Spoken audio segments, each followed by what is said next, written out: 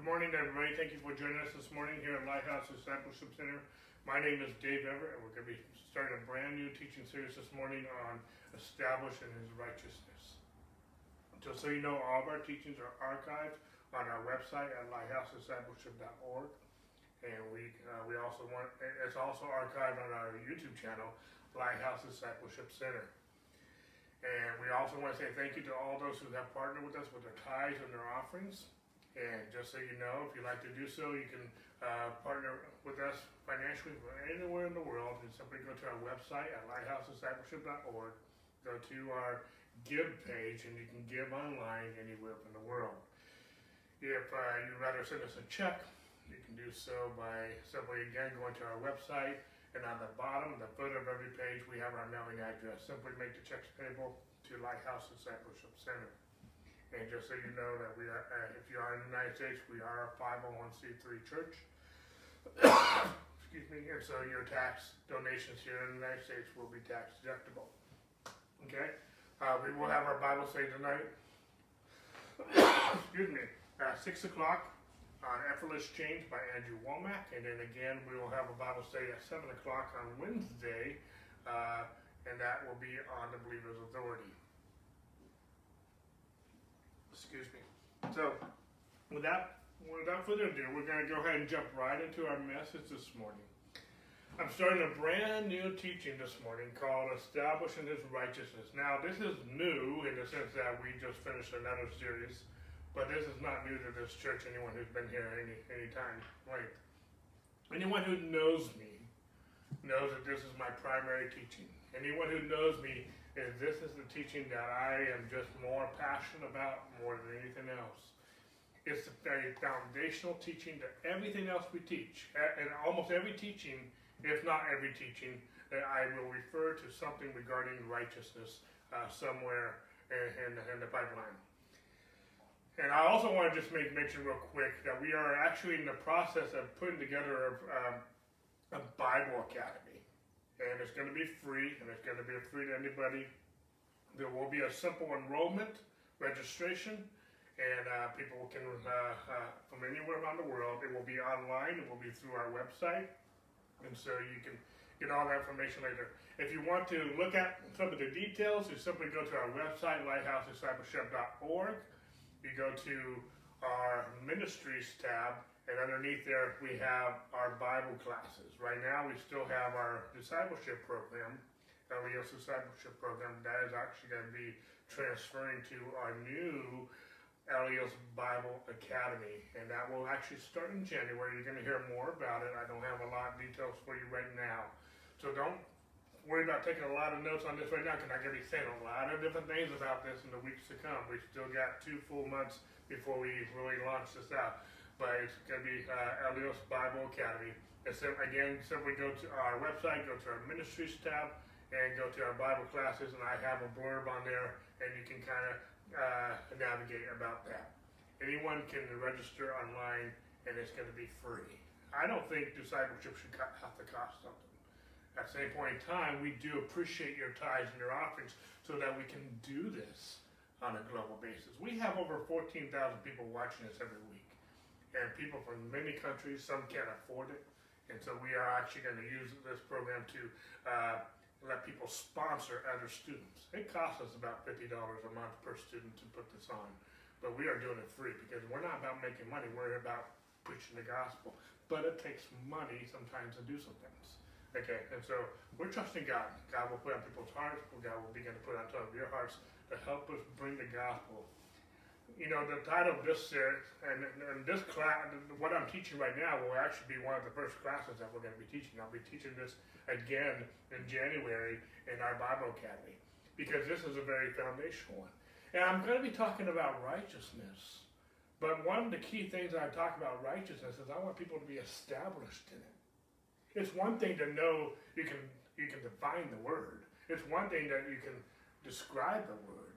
But it's another thing to be established in righteousness, and we're going to be talking about that. And as a pastor, and our church is Lighthouse Discipleship Center, the key word discipleship is that we're about discipling people to be established in righteousness, among other things. And what we're going to find out in this teaching There's 8 lessons in this teaching, and the first lesson that we're going to be hitting on today is entitled The Unity of the Faith.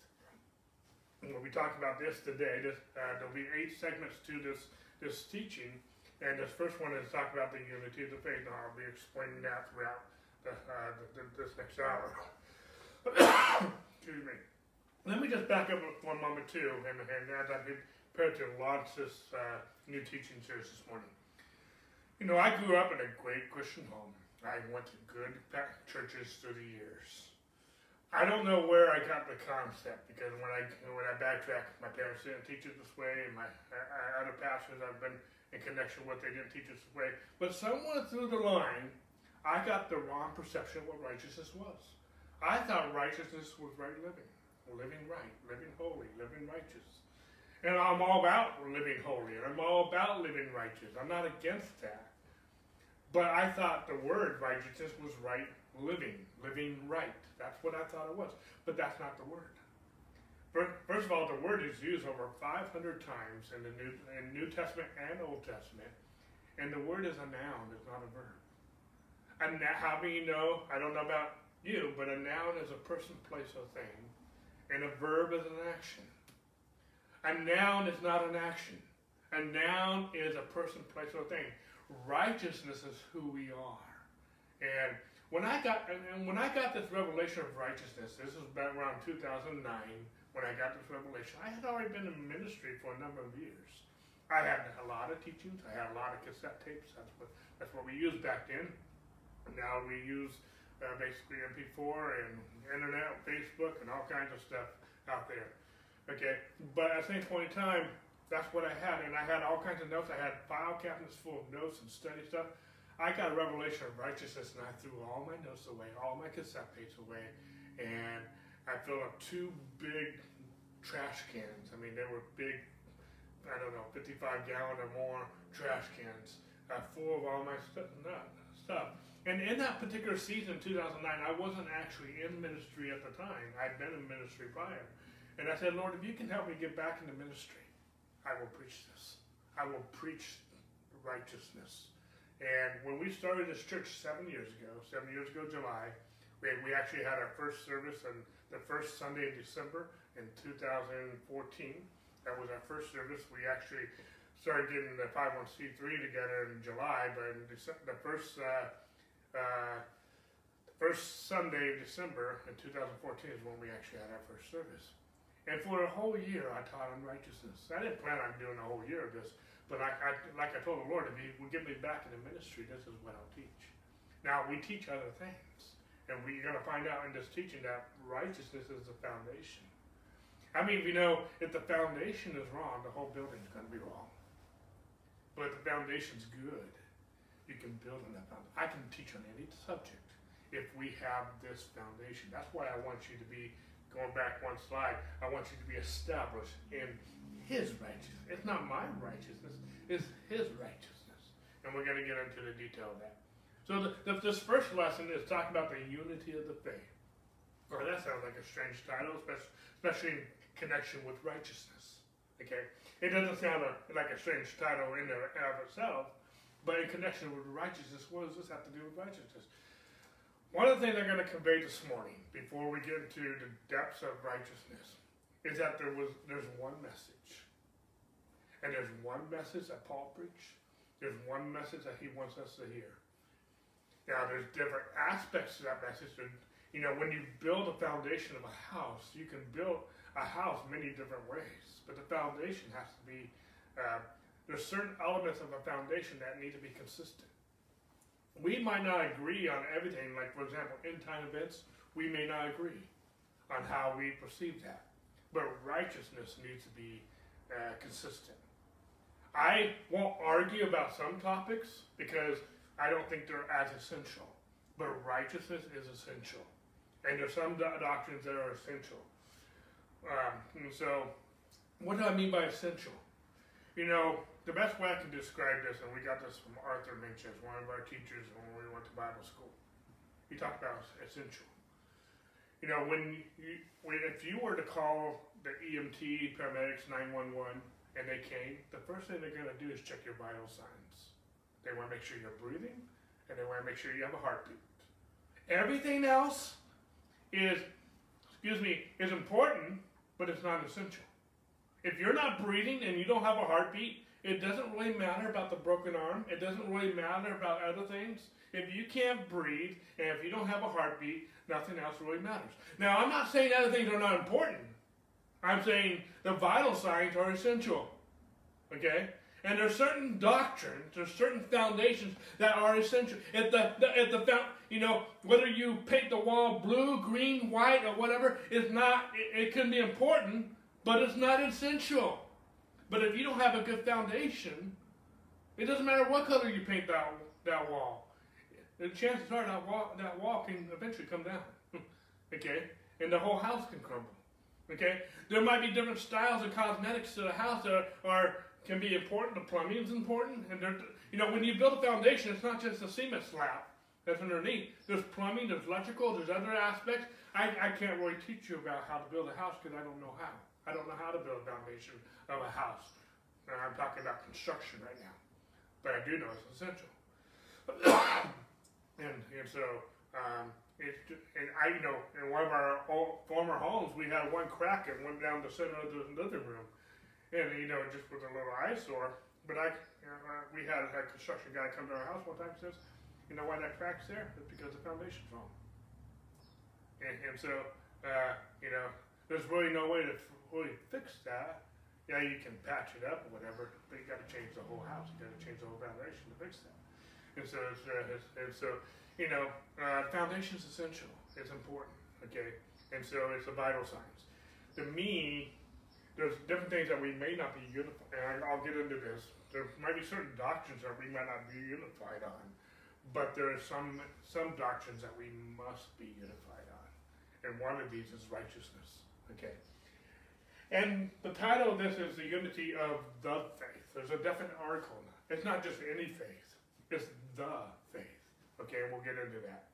So let's use it. And now I'm going to have a lot of scriptures in this whole teaching because, I had someone critique me years ago and said, Dave, you use too many scriptures.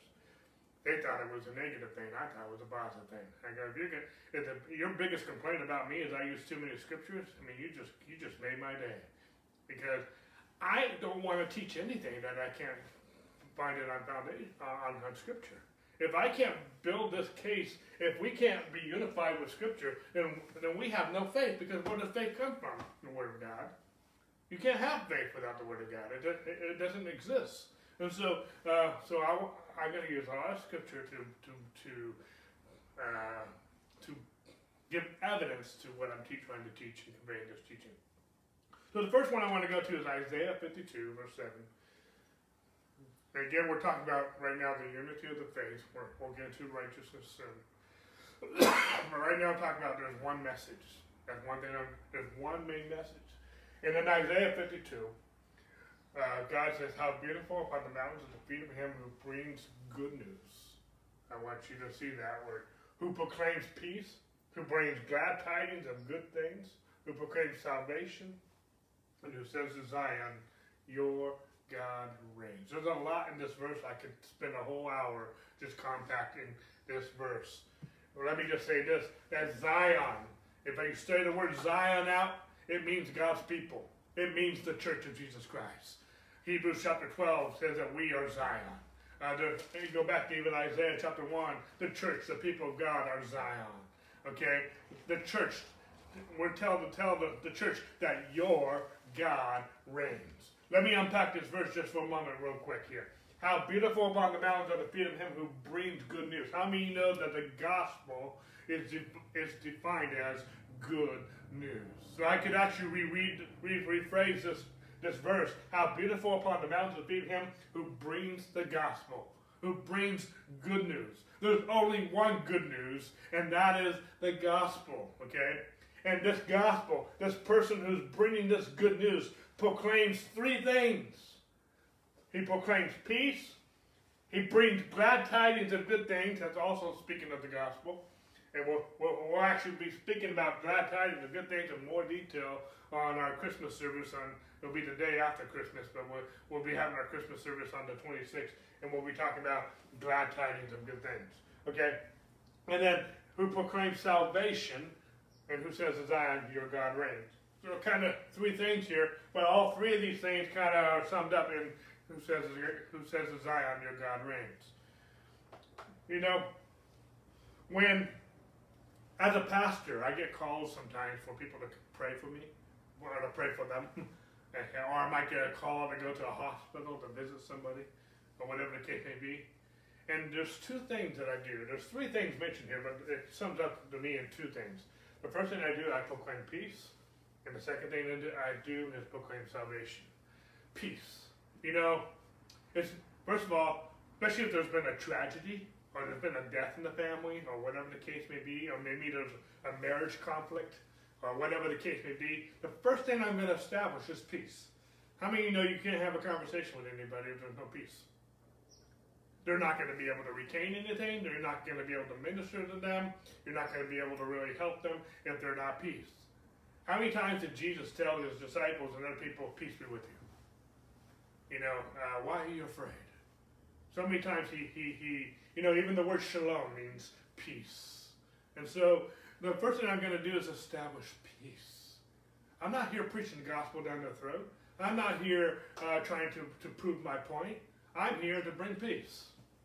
And one of the things that Jesus did, and we're getting into the Christmas season here pretty soon, is that he has brought peace on earth and goodwill towards man. Peace. Okay, peace. And I can go into a lot more detail to that. But I don't just say peace, I proclaim it. I am proclaiming good news. And that good news is, if you, excuse me, if you go back to Ephesians chapter 6, talking about the armor of God, that our feet are to be shod with the gospel of peace. It's the gospel of peace. And we are here to bring good news. Maybe there's a tragedy going on. Maybe there's a conflict going on. But I'm here to bring good news, and that good news is peace. The second thing I proclaim is salvation.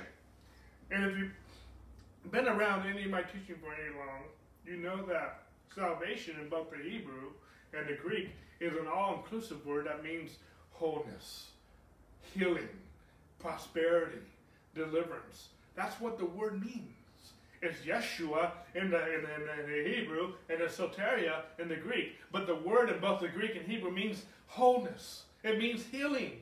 So when I come to a situation and it's out of control, or there's a sickness or an illness or whatever there may be, COVID, whatever you want to call it, the first thing I do, I say peace. Be healed. Be whole. Receive your blessing. Receive your prosperity. I proclaim peace. And I proclaim salvation, wholeness to the situation. And I declare that my God reigns. I declare that your God reigns. Sickness is trying to reign in the situation. Conflict and strife is trying to reign in the situation. But I'm here to bring good news. I'm here to proclaim peace. I'm here to proclaim salvation. And I'm here to declare sickness doesn't reign, God reigns. COVID doesn't reign, God reigns. Conflict doesn't reign, God reigns. Pride doesn't reign, God reigns. You don't reign, I don't reign, God reigns. In this situation, in my life, in my family, in my business, in my church, God reigns. And I'm bringing that good news. I'm proclaiming it, and I'm declaring it. The King James Version says, declare to Zion, your God reigns. There's something I want to declare. I'm making a declaration that my God reigns. Okay? So, this is just my launching off verse, but there's one message that we're going to be focusing on in this teaching and everything we teach is that, and this one message is good news. It's the gospel. It's also, this one message proclaims peace. It proclaims salvation.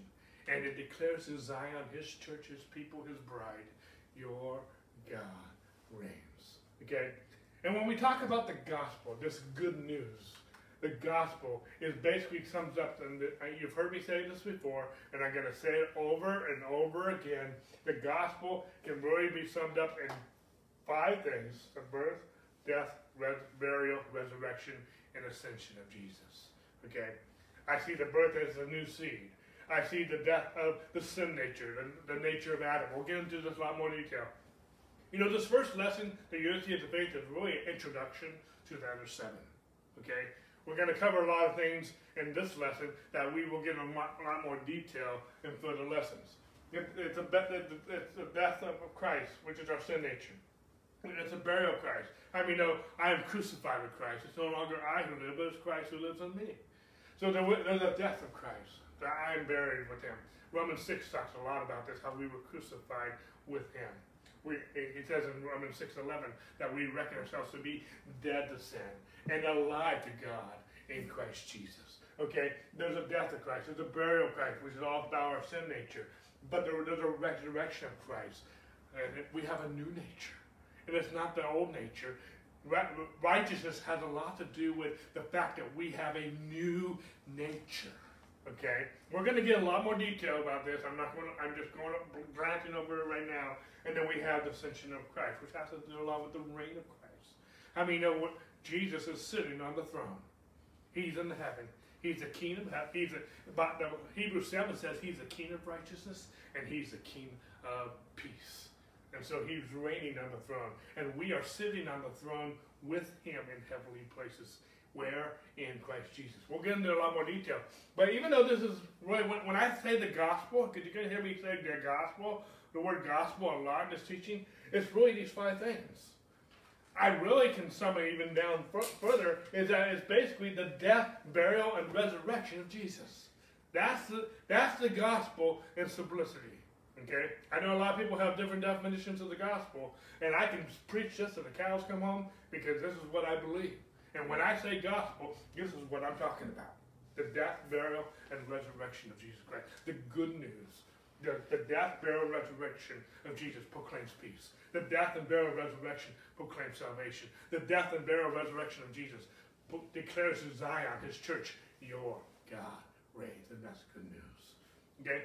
In Romans 5:17, Paul says, for by one man's offense, that's Adam, death reigned, through the one man, much more those who receive the abundance of grace and the gift of righteousness, that's what we're talking about, will reign in life through the one, Jesus Christ. Excuse me. If we connect these 2 verses together, Isaiah 52, your God reigns. And we connected with this one. How many know that through Adam, death reigned? Sin reigned. Death reigned because of what Adam did. Between Adam and Jesus, the second Adam or the last Adam, death reigned. And it didn't reign because, it didn't reign because of what you and I did. It reigned because of what Adam did back in the garden. Okay? And death reigned through the one, Adam. Not based on what you did, but based on what Adam did. But much more, death has reigned. Sin has reigned. Sin is ugly.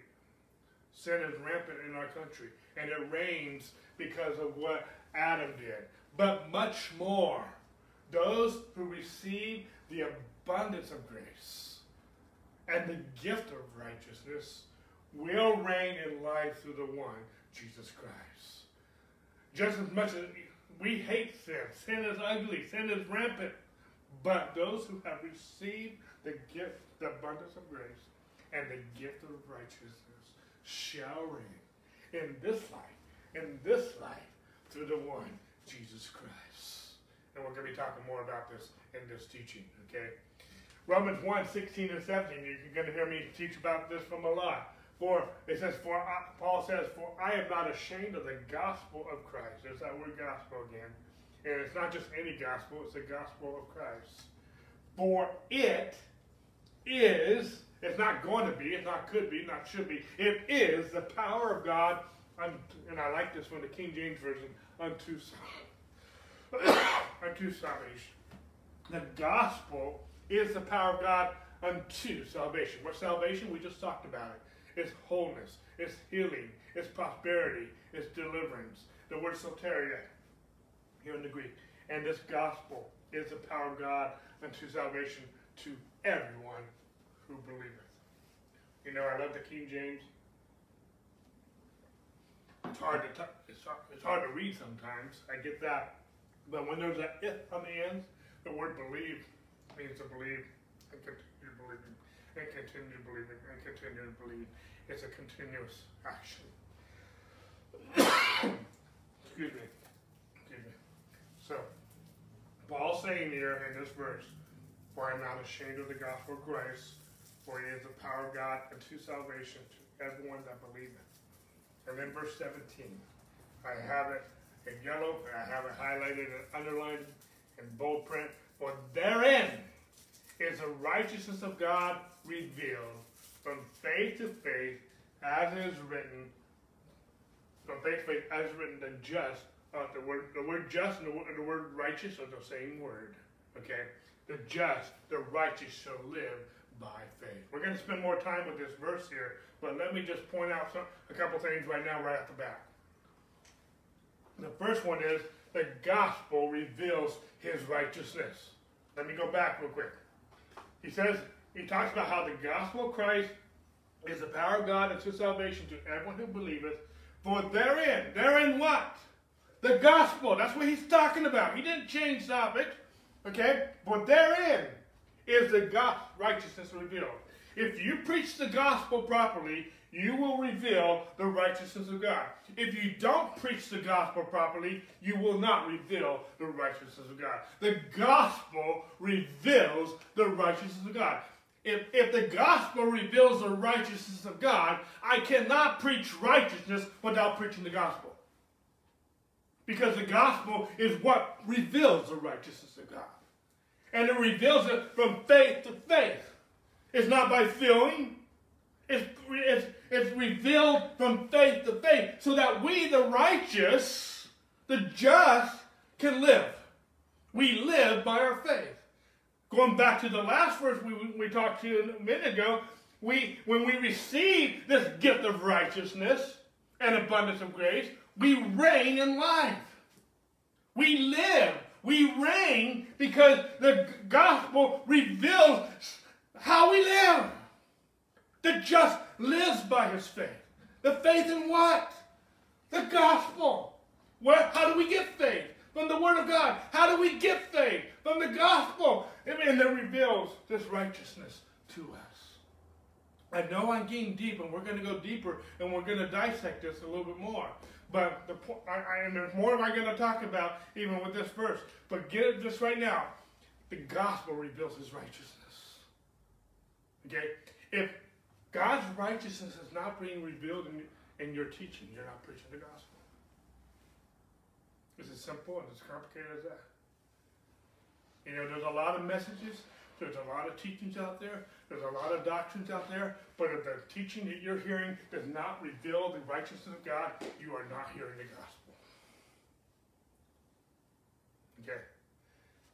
But if it does, you just heard the gospel because the gospel reveals it. Let's change gears just for a moment. Let's go to Corinthians. 1 Corinthians 1:10. I'm in the King James. I'll be bouncing back between the King James and New King James. New King James is what I primarily teach from, but there's some richness in the King James that I just have to bring out. In 1 Corinthians, this is Paul's first letter to the Church of Corinthians. He's really in his salutation to this letter. But he says, "Now I beseech you, brethren, by the name of our Lord Jesus Christ, that you all speak the same thing, and that there be no divisions among you, but that you be perfectly joined together in the same mind and the same judgment." There's a lot here. I'm not going to focus so much on the white wording here. I'm going to focus more on the yellow wording here for the sake of this message right here. Okay?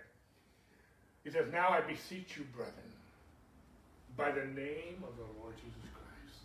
You know, to me, and this is just me, this is Daveology, this is not necessarily theology, okay?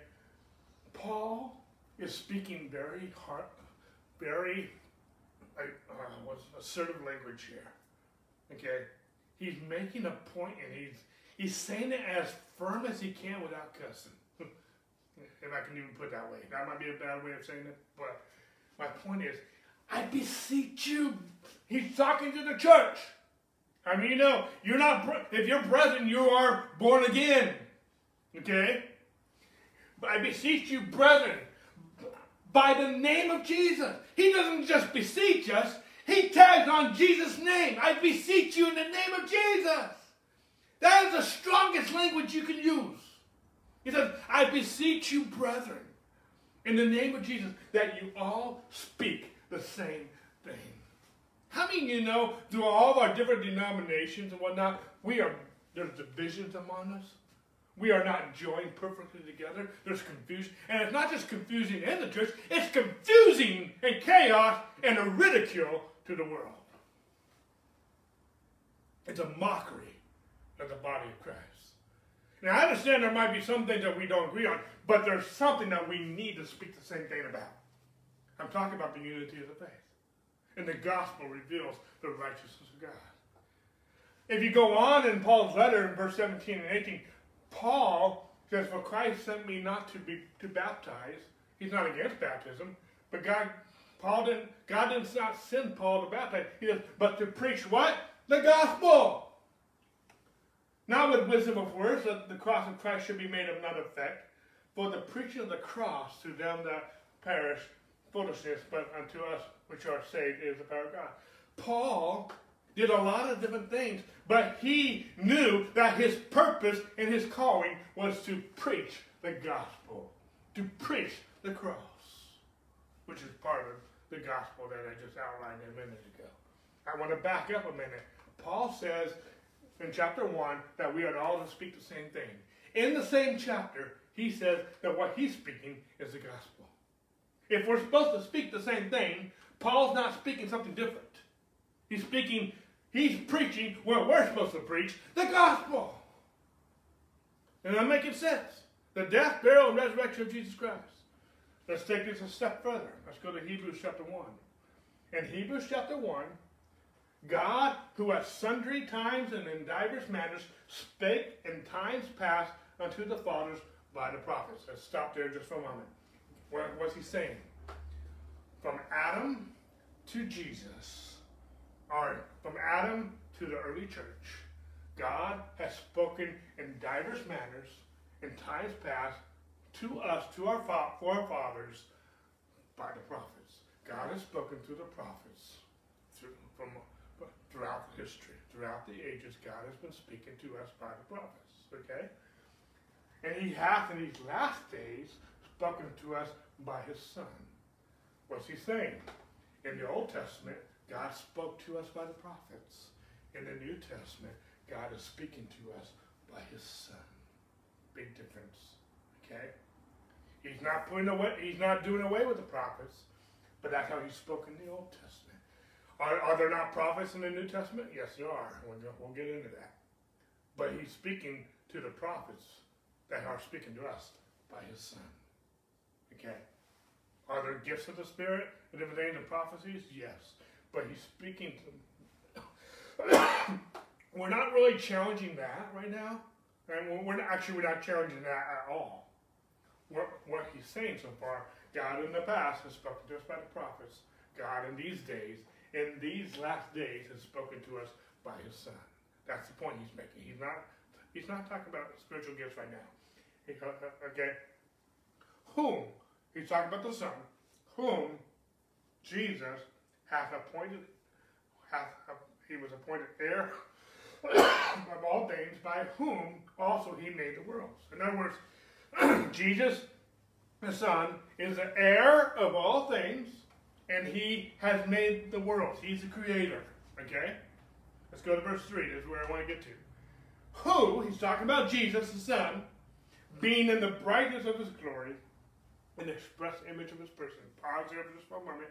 Try not to read ahead. Let me just stand in front of it for a moment. In other words, Jesus said, if you've seen me, you've seen the Father. Okay?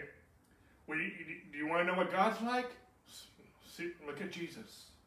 Because Jesus is the express image of his person. Okay? And upholding all things by the word of his power, when he had by himself purged our sins and sat down on the right hand of majesty on high. What am I saying? What's he saying? Okay? God has been speaking. Let's go back. We're talking about the unity of the faith. Okay? We just talked, let me go backwards for a moment. We just talked about how Paul said, let's speak the same thing. Let's preach the gospel. That's the same thing Paul was preaching. God has been speaking one message through all the ages, through the prophets. He's now speaking one message through his Son. And this Son, and what is this one message that God has been speaking? This Jesus, the Son of God, who created the world. He said he not only created the world, he's upholding all things by the word of his power. Let's just stop there for a moment. Let me step in front of this again, okay? God created the world through Jesus Christ, his Son. And he says he's upholding all things by the word of his power. You know, every atom, every molecule, I understand some of you are sitting on a chair, you're even looking at on the internet, the iPad, the phone, the computer that you're looking at. Everything God's created. Not just the trees and the flowers, the birds and the animals, not just you, but I understand some of the things like the iPad or phone that you have, or the chair you're sitting on was manufactured, but God made the components that they could manufacture that. Everything that is created, even if it was man-made, it was man-made by components that God created. Okay? God created the world, and he said he is upholding everything by the power of his word. If God's word is not true, then I used to say like everything would just turn to goo.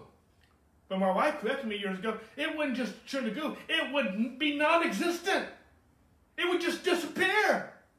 God is upholding the universe. Everything, the stars, the planets, everything by the power of his word. When God said, let there be light, that light bulb in the sky has not gone out since. The stars, everything, the moon, have not stopped doing what God ordained them to do since creation. Are you getting that? But he goes deeper. Not only did Jesus, who is speaking to us in these last days, the same Jesus who created the world, the same Jesus who he's upholding all things by the power of his word, is speaking to us today. That's awesome.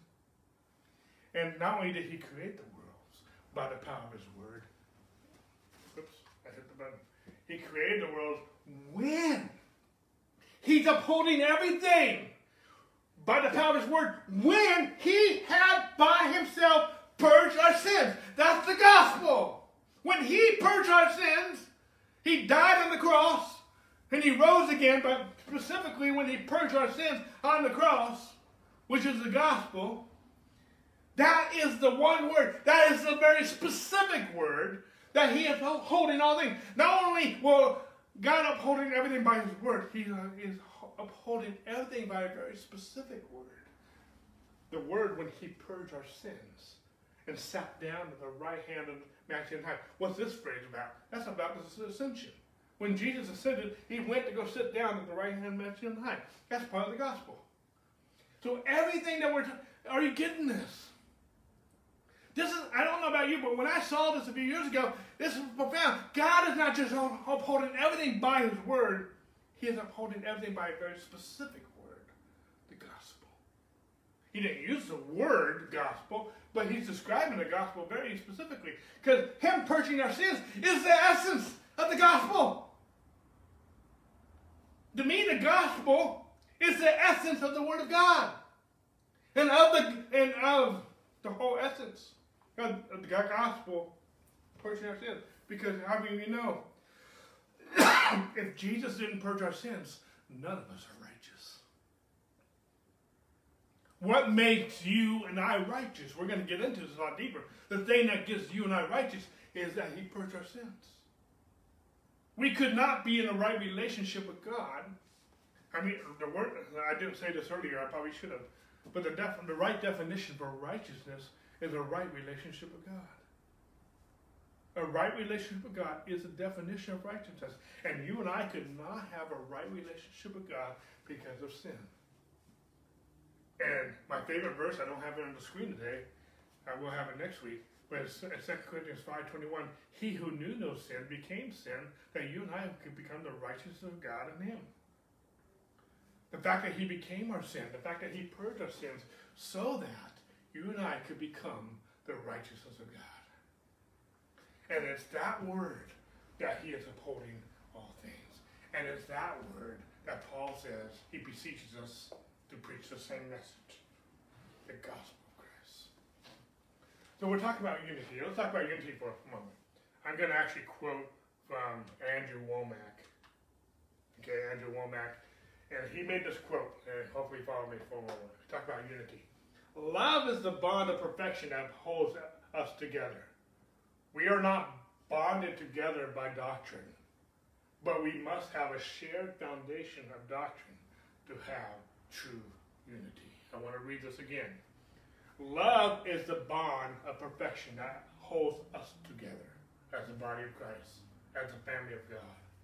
We are not bonded together by doctrine. However, we must have a shared foundation. You talk about the foundation, not every doctrine, the foundation of doctrine to have true unity. Okay. We're not bound together by doctrine, but we must have a shared foundation of doctrine to have true unity. I like that. Okay. Let's continue on the side of unity for a moment. See, unity is not just coexisting. You can coexist, get along, not be in strife, but that doesn't mean you're in unity. There's some people, I'm not going to cause an argument with them, but I'm not going to go into partnership with them about something. I'm not going to, and I might associate with them to a certain level, because Jesus even hung out with the publicans and sinners, but the depthness of our relationship is only going to go so far. Okay, but unity is not coexisting. Unity is not tolerance of false doctrine. Okay? We must have a common foundation. And that's what I'm trying to convey this morning. We're talking about the unity of the faith. We're talking about how Paul preached one message. He beseeches us to preach one message. We talk about how God created everything. He is holding everything by his word, and a very specific word, which is the gospel. Okay? Now I want to switch gears for a moment. I want to go to Ephesians. We're going to go to Ephesians chapter 4, but I want to set up to Ephesians chapter 4. What did Paul talk about that led him up to Ephesians chapter 4? Okay, because this phrase, unity of the faith, comes from Ephesians chapter 4, where I'm going to go to. That's where I'm heading now. Let me just give you a little recap. Now, it's kind of cool because we just finished a teaching on the 4 prayers of Paul, and 2 of those prayers came from Ephesians. So we already did a study from Ephesians chapter 1, and we already did a study from Ephesians chapter 3. So I'm going to recap those 2 things right now. Not the prayers, but I'm just going to recap them real quick here. Just bullet point. I'm not going to go into detail. And I didn't plan on having that message before having this message for this in mind, but it just kind of worked out. So any of you who have been with us recently, you know what I'm talking about. But in Ephesians chapter 1, Paul opens with a prayer. He prays that the eyes of our hearts would be open to know the hope of his calling. He prays that we would know the promise of our inheritance, and he would pray that we would know the power of his resurrection, and that our feet would be established as the church. Okay? We talked about that in Ephesians 1. But in Ephesians chapter 3, I know I skipped over Ephesians chapter 2, but Ephesians chapter 3 said Paul has a second prayer that we just talked about a few weeks ago. Excuse me. I'm talking too fast. Excuse me. In the second prayer, he prays that we would know the full dimension of his love. He prays we would know his love that surpasses knowledge. He prayed that we would be filled with the fullness of God, that we'd be able to do far above we could ever think or imagine, according to his power that is at work in us. We talked about these things in the last 2 prayers prior. But in Ephesians chapter 4, and we're not going to read the first 10 verses, but let me recap these first 10 verses of Ephesians chapter 4. If you read it, you can read this on your own. I'm not going to have the scriptures up here. But he talks about how we're going to walk worthy of our calling. Okay? And he talks about how there is one body, there is one spirit, there is one hope, there is one Lord, there is one faith, there is one baptism, and there is one God and Father. He talks about these things in Ephesians chapter 4, verses 1-10. So, do you know the common denominator that's in these first 10 verses? He's talking a lot about one. Okay? We have the same body, same spirit, same hope, same Lord, same faith, same baptism, and the same God and Father. Okay? So he's talking, I don't know about you, but one speaks a lot about unity. My point of bringing this out, this whole book to Ephesians, there's something that Paul wants us to know and understand. We talked about that in the two prayers that we just mentioned a minute ago. He also talked about how we are to be one. And he says this a lot in this, and even the two prayers when we covered it a few weeks ago, Paul talked about the church is to be unified. And it's in this context that we come up to Ephesians chapter 4, verse 11. Okay, that's where we're going to pick it up here. And God gave some to be apostles, some prophets, some evangelists, and some pastors and teachers. I made mention ago, did God still have prophets in the New Testament? Well, he gave that gift to the church. So, okay, so he didn't do away with that. Okay, verse 12. For the equipping, he gave what we call this a fivefold ministry. He gave the fivefold ministry, and if you go back there, I think it's verse 8, these fivefold ministries are a gift to the church. They're not a gift for them. They're a gift. These men or women, are a gift to the church. The gift that God has given apostles, prophets, pastors, and teachers, etc., is a gift to the church, not to these people. I don't have the gift of pastoring just so I can be a good pastor, so I feel good. No, God has given me the gift of pastoring as a gift to the church. Okay, it's not for me, it's for you. Okay, and what am I supposed to do? For the equipping of the saints, for the work of the ministry, for the edifying of the body of Christ. In other words, from God, I have a job description. Okay, we may have different roles, how that's played out. We may have different how many know different kinds of pastors? How many know apostle is different than a pastor? We have different roles. But no matter what our role is, our job description is the same. For the equipping of the saints, for the work of the ministry, for the edifying of the body of Christ. My job is to equip you to do the work of the ministry so that you can, and what is the work, what is the ministry? To edify one another. My job is to equip you to minister to one another. Okay? There's a lot more detail in that. We're being simple. We're being general right now. Okay? If you take this in the King James, I just want you to see some of the wording here. For the perfecting, we're going to look at this word in just a moment. Okay? But verse 13 in the King James says, till we all come to the unity of the faith. There's that phrase. That's a subtitle of this particular message. So let's go back real quick. He gave the fivefold ministry so that we, the fivefold ministry, could equip the saints for the work of the ministry, for the edifying the body of Christ. And then I like the King James because there's a colon right here. At the end of verse 12, there's a colon right here. We're supposed to edify the body of Christ to what? Till we all come to the unity of the faith and of the knowledge of the Son of God. Something he's been praying in the the two prayers that we mentioned in Ephesians 1 and 3. And unto a perfect man, unto the measure of the stature and the fullness of Christ.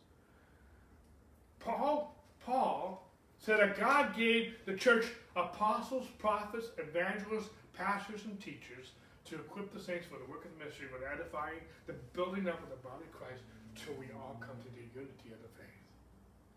Verse 12, let me go back here real quick. Verse 12, the purpose of what we're supposed to do is so that we can all come to the unity of not just a faith, but the faith. Okay? This is huge. Let's go back again. Well, in the New King James here. And he gave some to be apostles, and some prophets, and some evangelists, and some pastors and teachers for the equipping of the saints, for the work of the ministry, for the edifying of Christ. I want to look at this word equipping real quick. Okay? The word equipping when I think of this word equipping, I automatically go to 2 Timothy 3:16 and 17. And it says, all Scripture is given by inspiration of God and is profitable for doctrine, for reproof, for correction, for instruction, what? In righteousness. So that the man of God may be complete and thoroughly what? Equipped for some good works. For every good work. Do you want to be equipped for every good work?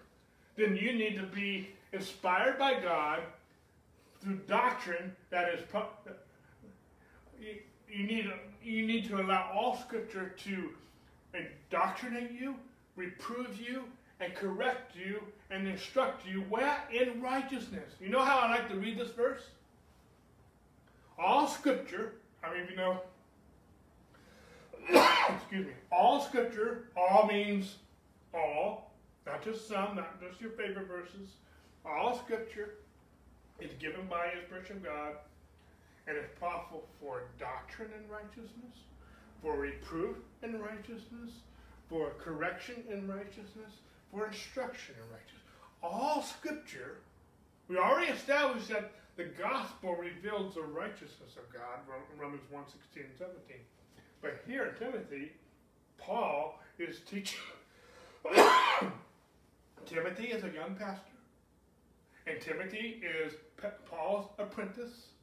And Paul is teaching Timothy that all Scripture is possible to indoctrinate, to reprove, and correct, and instruct people in righteousness. And when you are properly indoctrinated, see, I call this message being established in righteousness. That means you're being indoctrinated in righteousness. That means you're being reproved, corrected, instructed, or trained in righteousness. Why? So that you, the man or woman of God, may be complete and thoroughly equipped for every good work. Why do I want you to be established in righteousness? Because when you are, you will be equipped for every good work. If you are not completely and thoroughly equipped for every good work. I'm not being mean. It's just how it works. Okay? I can't teach you how to fix your car. Why? Because I have not been indoctrinated, reproved, corrected, and trained in car repair. I am not complete and thoroughly equipped to service your car. Okay? But we're not talking about car repair. We're talking about being equipped for every good work. Every good work. How to be a good spouse. How to be a good parent. How to be a good citizen. How to be a good business person. How to be a good student. Whatever you put your hands to, if you want to be equipped for every good work, then you need to be indoctrinated, reproved, and corrected, and trained in righteousness. Okay? Let's go back. But the King James doesn't use the word equip. It uses the word perfecting of the body of the saints. Let's look at that word. Okay? The King James uses it here, perfecting. Well, so does the King James uses that same word in the verse that we just read, that the man of God may be perfect, thoroughly furnished unto every good work. Well, you know, someone who is righteous in God's eyes is perfect. And there's nothing that can perfect you more than the righteousness of God. And it's the righteousness of God in Christ. And we're going to get into that detail later. Paul said this in Thessalonians, 1 Thessalonians 3:10. Night and day I'm praying exceedingly for you, that we might see you face to face. I'm adding some words in there, but you get my point. Paul was praying that he was talking to the church of Thessalonica. He was praying exceedingly day and night that he could see them face to face and might perfect that which is lacking in your faith. Some people read this and they get offended. What do you mean my faith is not perfect? We all can use some work. Anything that's not a faith is sin. If we were all perfecting in our faith, we would be moving mountains like they were hot potatoes. Okay? We all can use some equipping. We can all use some perfection. We can all use some instruction, training in righteousness so that we can be perfect in our faith. And we just need to be admonished. We just need encouraged. You know, Any good athlete, any good business person is going to need to have a refresher course once in a while. I think everyone should have a mentor. I think everyone should have someone they're mentoring, and I believe everyone should have someone who's mentoring them. I believe that's healthy. I believe it's healthy to have someone that you are encouraging and challenging, and you need someone that will encourage and challenge you. I think that is good. I think that is healthy.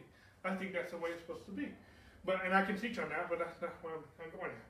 Let's switch gears for a moment. In Psalm 89, verse 14, it says, righteousness and justice are the foundation of your throne. Mercy and truth come before your face. There's a lot more. We're going to look at this a lot more later in other lessons.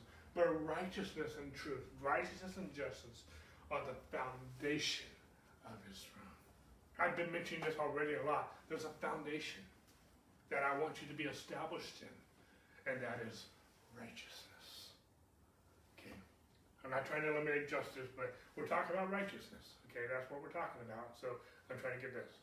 So one of my main points I'm pointing out right now is that righteousness is the foundation. So we're going to talk a lot more about this in future lessons. We're going to talk about how righteousness is the elementary teachings. Elementary is foundational, and it's not a negative thing. It's not a offensive thing. It's just elementary. Something that's elementary is foundational.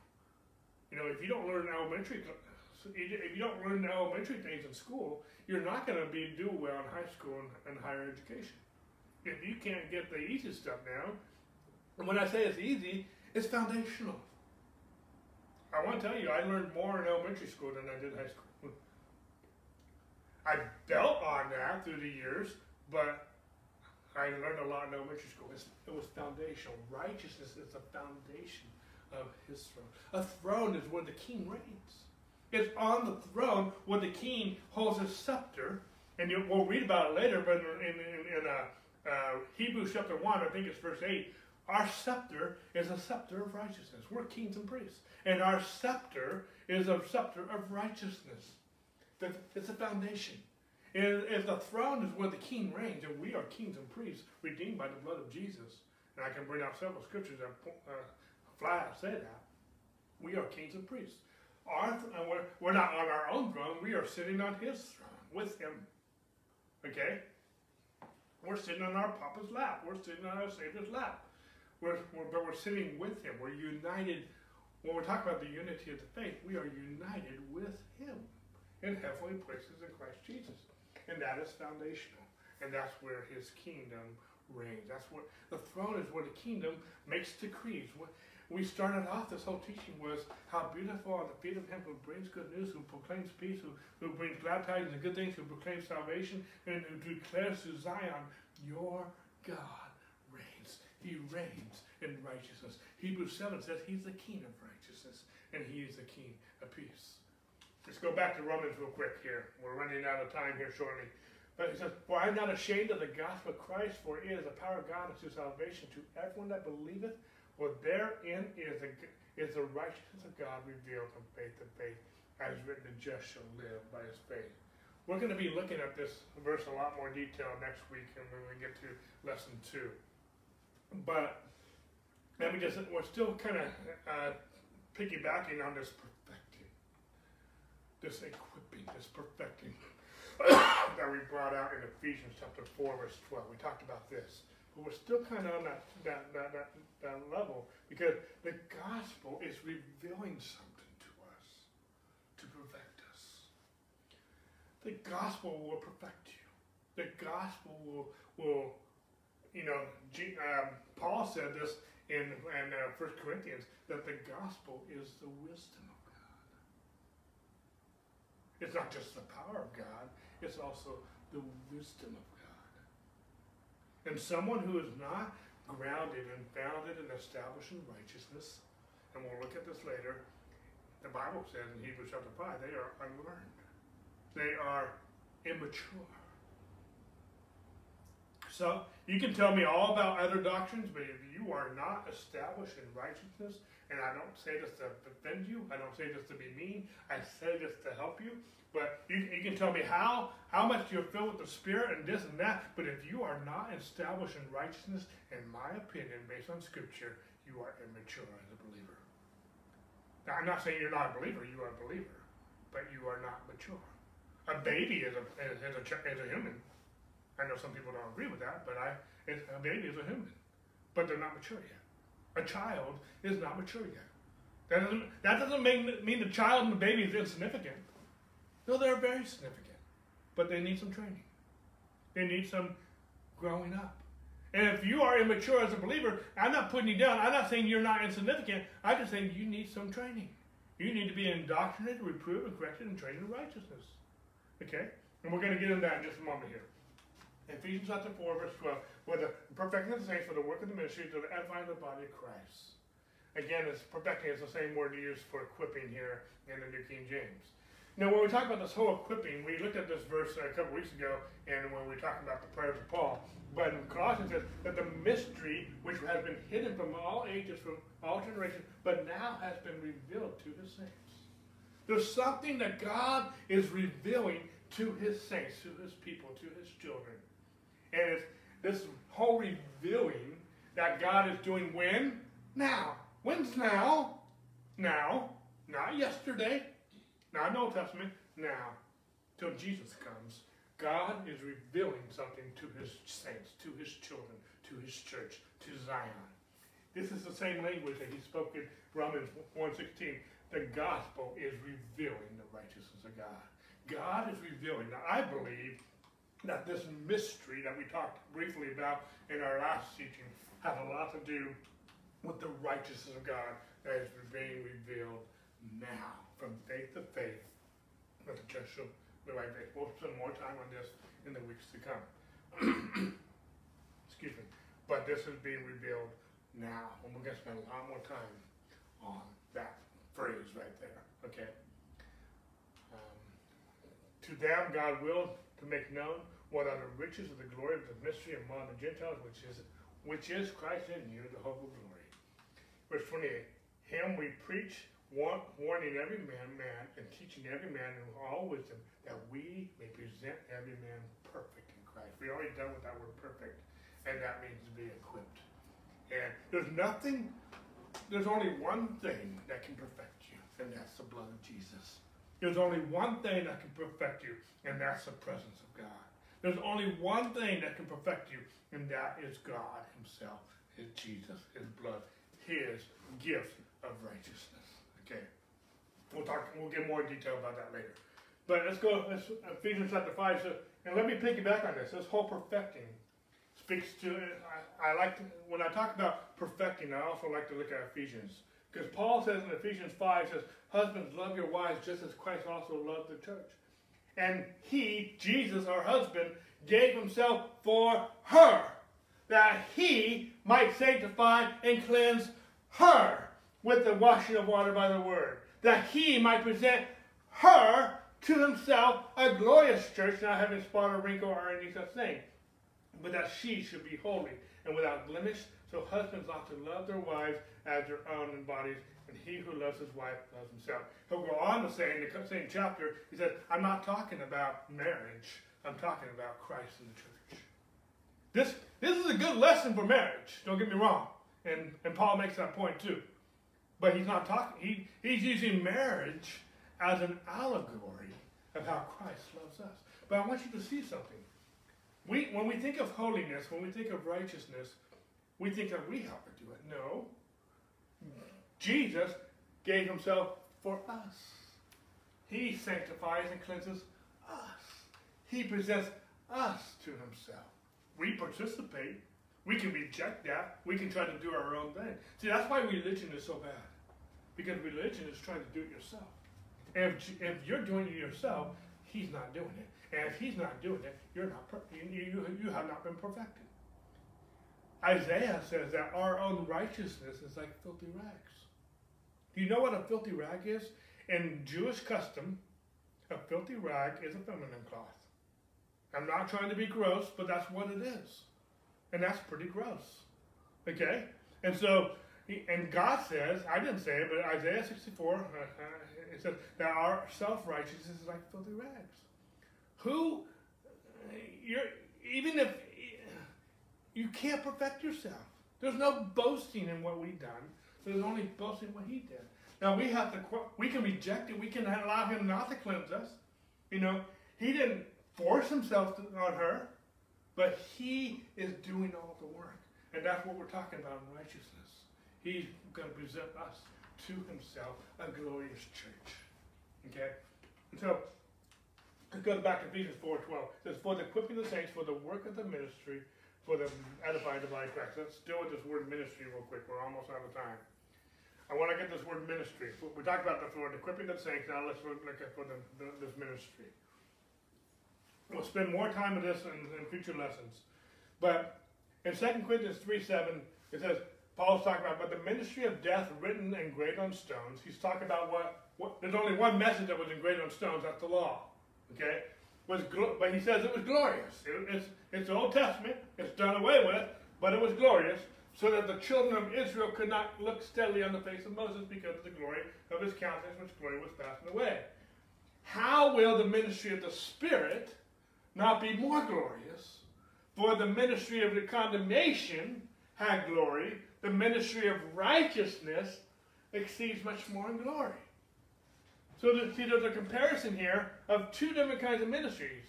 In these two verses, he talks about the ministry of death and condemnation, and he compares it with the ministry of the Spirit and righteousness. In chapter 5, he calls it the ministry of reconciliation. Okay, we're not going to deal with that so much right now, but my point is, there's two kinds of ministries. The ministry of the law, the Old Testament, which is the ministry of death and condemnation, and the ministry of the Spirit and righteousness. In other words, the ministry of the Spirit is the ministry of righteousness. To me, that just takes it to another dimension for me. Righteousness is not just of Jesus, it's the ministry of the Spirit as well. I can't separate that. Because in how he connects it up. We'll spend more time on this later. Okay? For the equipping of the saints, for the work of the ministry, for the edifying of the body of Christ. Edify means to build up. That's what the word means. We could expound on that, but I want to keep it simple. It means to build up. How many know we're supposed to build one another up, not tear people down? How many of you can use some building up? How many of you can use some encouragement? Okay, we all need that. Okay? And so, God's given us the fivefold ministry so that we can perfect the saints, equip the saints for the work of the ministry of edifying, building up one another. But remember how I told you there was there's a colon right here. Sorry, I got ahead of myself in my own thoughts. Till we all come to the unity of the faith. We are doing all this so that all of us can come into the unity of the faith. What faith? The faith in Jesus. The faith, the righteousness of God is revealed from faith to faith, so the just will live by his faith. Paul said, it's no longer I who live, but it's Christ who lives in me. And the life I now live, I live by the faith of God, who loved me and gave himself for me. Okay? We need to do this in unity, but there's one message. There's one message that God's been speaking throughout the prophets, is now speaking to us by his Son. It's the same message that God is upholding the whole world when he himself purged our sins. It's the same message that is beautiful, that God has shod at our feet with the gospel of peace, that we can bring good news and proclaim peace and salvation, declare our God reigns. It's the same message that Paul said, I beseech you therefore, brethren, by the mercies of God, that you, by the name of Jesus Christ, that you speak the same thing. Okay? So when we're talking about the unity of the faith, we are talking about there's one message. Okay? We're talking about how the unity of faith is the knowledge of the Son of God. This is something that Paul has been speaking. We get this out of chapter 4, but Paul's been talking about the knowledge of God in chapters 1, 2, and 3. If you've been following along the last several weeks, if you've been here, we are supposed to talk about the knowledge of the Son of God. In other words, there's a lot of messages I can preach, but there's one message I'm going to preach loud and clear in this church. I'm going to talk about Jesus. I don't care if you don't know about end time events. I want you to know Jesus. Because if you don't know Jesus, you don't want the end time events to come. You need to know Jesus. I want you to know Jesus. Because eternal life is not just going to heaven. Yes, Jesus is coming again, and yes, I believe in eternal life, but Jesus said this in John 17:3, this is eternal life, that you know him, the one true God, and the Son, Jesus Christ. I'm paraphrasing that. But the eternal life is that you know him. Okay? And there's one thing I want you to know, and that is Jesus. Not just intellectually, I want you to know him personally. But the unity of faith is also about talking about unto a perfect man. I want all of us to be equipped. I want all of us to be equipped and ready for every good work. My job as a pastor is to equip you, to perfect that which is lacking in your faith. Not to put you down, to build you up. Because the word equip, it means to build up. I'm not putting you down. Now, there might be some things that we need to pluck out. Some doctrines and some teachings and whatnot. You know, some strife, some pride. But we're going to do that with love, and we're going to do that together. And we're not doing it to build you, to tear you down. We're doing it to build you up. Okay? The unity of faith, we're talking about unto the measure of the stature of the fullness of Christ. See, let's go back real quick. When you read this verse, there's 4 things that are mentioned here. We're doing all these things that we all come to the unity of the faith and the knowledge of the Son of God, and to a perfect man, and to the measure of the stature of Christ. Those are the 4 things that I just listed here. That's the unity of the faith right there. There's one message. It's a message about the Son of God. It's a message about being a perfect man. There's only one thing that can perfect you, and it's a message of right. All Scripture is powerful for doctrine, for reproof, correction, for training in righteousness, that the man of God may be complete, perfect, for every good work. Okay? And to the measure, the stature of the fullness of Christ. The stature of the fullness of Christ. See, when I think of this phrase, the measure, the stature of the fullness of Christ, I think of maturity, I think of fruitfulness, I think of developmental, and I think of codependency. Or, because I'm talking about dependency, because I'm talking about maturity, I actually should be dependency, not codependency. I'm going to deal with codependency here in a moment. I'm basically out of time here, but I'm going to wrap this up. I'm almost done. I don't know if I'm making sense to you this morning. This is actually the prelude to really the heart of this message on righteousness. Ephesians 4:12 says, for the perfecting of the saints, for the work of the ministry, for the edifying of the body of Christ. Remember, there's a colon here. Till we all come to the unity of faith and the knowledge of the Son of God, unto a perfect man, and to the measure, the stature, the fullness of Christ. But there's also another colon here. There's 2 colons. There's actually 3 colons in this whole sentence. Okay, we're not going to deal with the 3rd one today. And so, what does this look like? Well, that's what the colon's for. Now we henceforth be no more children, tossed to and fro, from carried away about with every wind of doctrine, by the sleight of men and cunning craftiness whereby they lie in wait to deceive. There's a lot here, but Paul does not want the church to be deceived. He does not want the church to be misled by the sleight of men who are cunning and craftiness, whereby they lie in wait to deceive. How many of you know there's some just very crafty and corrupt ministers out there. And if you are not in the unity of the faith, if you don't know the Son of God, if you are not perfected in Him in Christ, and if you have not come to the measure of stature of the fullness of Christ, you can be tossed by every wind of doctrine. How many know there's so many doctrines out there? And if you are not established in righteousness, you can be like a child, tossed to and fro and carried about with every wind of doctrine. Now let me talk about children just for a moment. Children are awesome.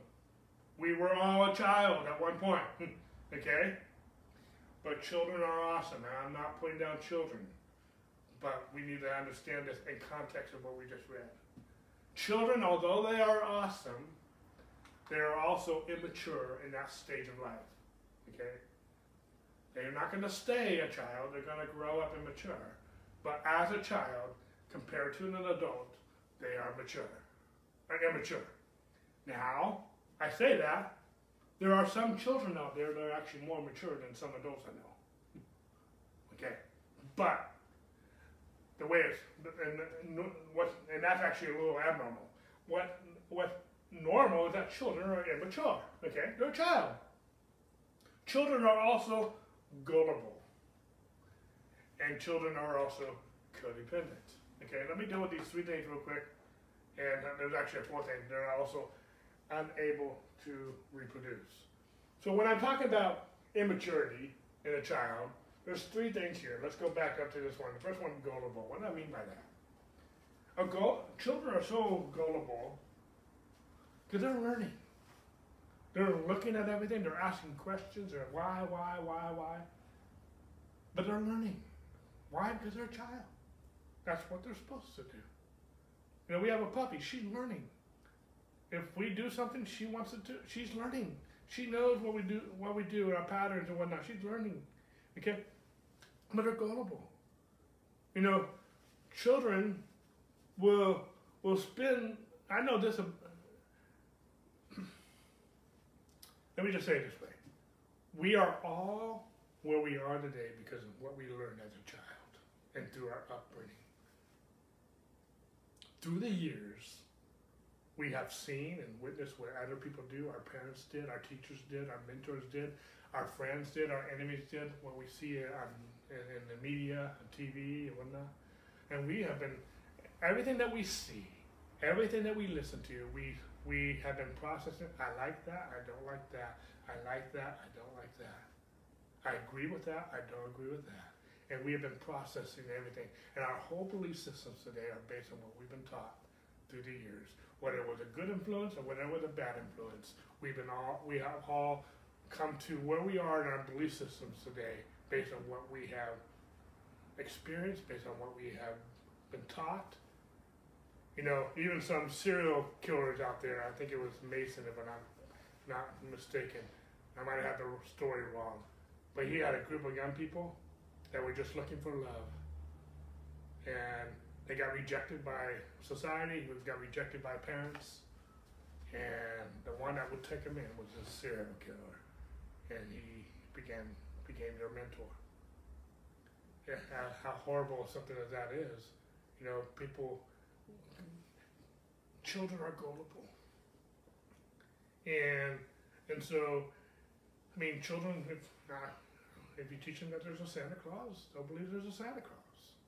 You know, they'll believe things. I really thought there was a Batman and Robin when I grew up. I really thought they were there. When we were going to go to the mall to go see Batman and Robin, I was looking for the Batmobile when we pulled into the parking lot. Of course, now I know someone dressed up as Batman and Robin. But when I was a child, I was watching the 70s show Batman and Robin, and I was looking for Batman and Robin.